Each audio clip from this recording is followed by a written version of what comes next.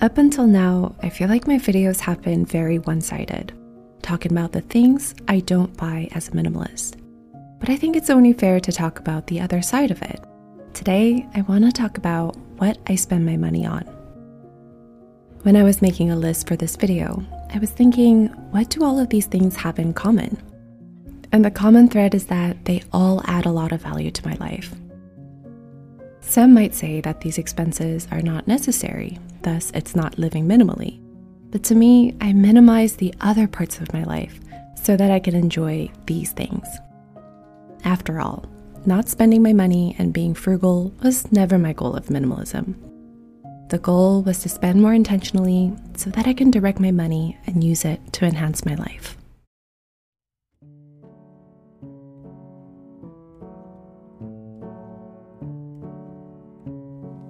Most days, I make my coffee or matcha at home, but sometimes I like going to the cafe. I know this is breaking every financial guru's advice, but for me, it's not just about the coffee I'm paying for. It's the simplest little joy. It's a chance to take a break from my day and have a moment of face-to-face interaction. I also love hearing the conversations around me, which often spark an interest or an idea for my videos. All for $4 to $5, and to me, this is so worth it. But instead of making this just another habit that I take for granted, I try to think of it as a treat for myself every single time and leave room in my budget for it. Which further proves, it's not what we spend our money on, but how we spend it that truly matters.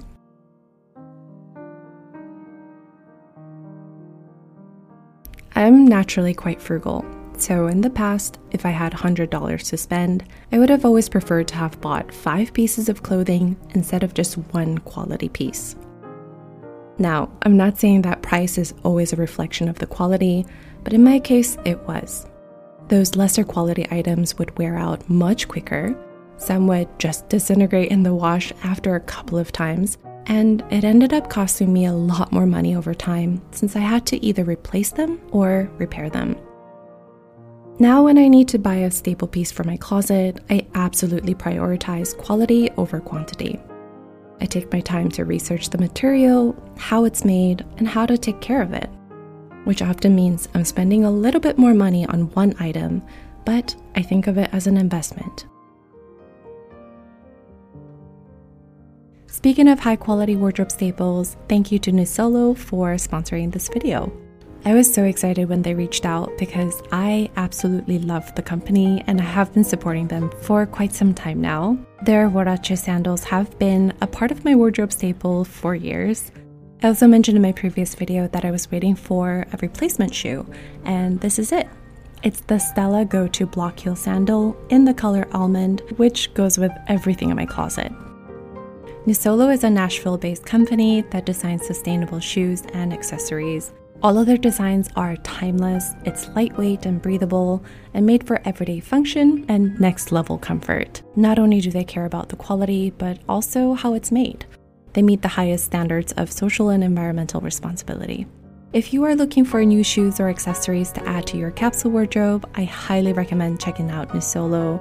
They're offering my community 20% off the first order with the discount code SOPHIE20. Please check out the description. Thank you to Nisolo for sponsoring this video. My biggest purchase in the past couple of months has been my stand-up paddleboard. I was contemplating on this purchase for the longest time, but I'm so happy that I went for it. I thought about 2 key things when making this purchase: cost per use and the resale value. Even in the short time that I've had this board, I've used it so much already that the cost per use has been lower than if I had rented one.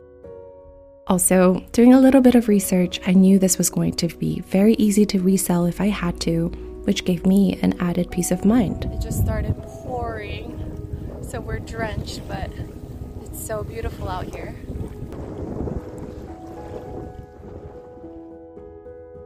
Being able to explore the island, not just on land, but on water, is a whole nother experience.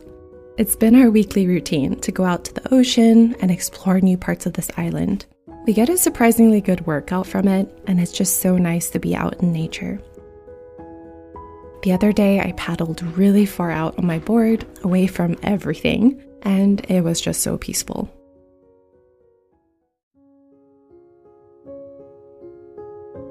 I love the simplicity of yoga. You just need a mat, and you can do it from anywhere and everywhere. And for the longest time, I was doing it by myself at home. About a month ago, in my quest to get to know my neighborhood, I went to check out a yoga studio and instantly fell in love with the venue. It's an outdoor-indoor studio looking over the mountains, and the best part is that it's only 5 minutes away from my house. And while I still love doing yoga at home on my own, I can't really put into words how awesome it felt to do it as a group in a collaborative space. Something about the movements and our breath being in sync, it made me become even more present in the moment. They also have cool classes like aerial yoga, cardio, bar, etc. And it's about $80 a month. And if I go 3 times a week, it turns out to be $6 to $7 each class, which really isn't that much compared to how good I feel at the end of each class.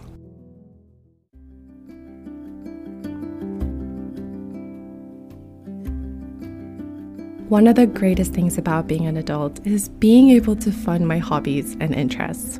Well, I have quite a lot of them, so I have to find ways to do it on a budget. For example, I love to read, so I always try to go to the library first. If they don't have it and can't order it for some reason, I also don't mind paying for an audiobook or just going to the bookstore. I have a rule that if I'm going to buy a book, it has to be something I've enjoyed, or I can't get on Audible, or I don't mind adding it to my limited shelf. Also, if I'm buying the physical copy, I usually finish it within a couple of days, and if I don't think it's worth the money, I know that I can return it.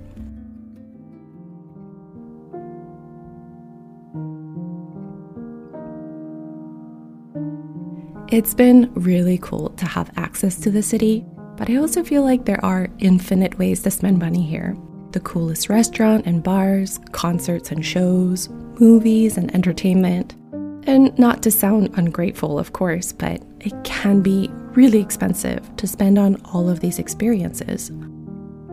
In my 20s, I would have gone out on Friday nights just to go out, but it's nice to not have that urge anymore. I've been trying to narrow down what is worth spending my money on and what is just me trying to fill my time. Something that's always worth it to me is going to check out the art exhibition of an artist that I admire, checking out the Made in Hawaii festivals, going to the amazing museums here. These are things I really enjoy and get a ton of value from. I went to the Honolulu Art Museum this past weekend and I left feeling really inspired. Not just from the art collection, but from the architecture, their cool cafe, and their well-designed courtyards. It was $10 well spent. There are other things I wanted to add to the list, like treating my friends and family, date nights with my husband, but maybe I can add it to another video. Hopefully this can be a reminder for you, even on your minimalism journey, it's okay to take up space. It's okay not to live this perfectly curated life. Don't worry too much about regretting your purchases and getting it always right. It's a journey, and I think minimalism is all about discovering what we like, what we don't like, while honoring the changes within us. So I hope you enjoyed this video. Let me know in the comments, what is one thing that you think is worth spending your hard-earned money on? I would love to know. Thank you guys for watching, and I'll talk to you soon. Bye.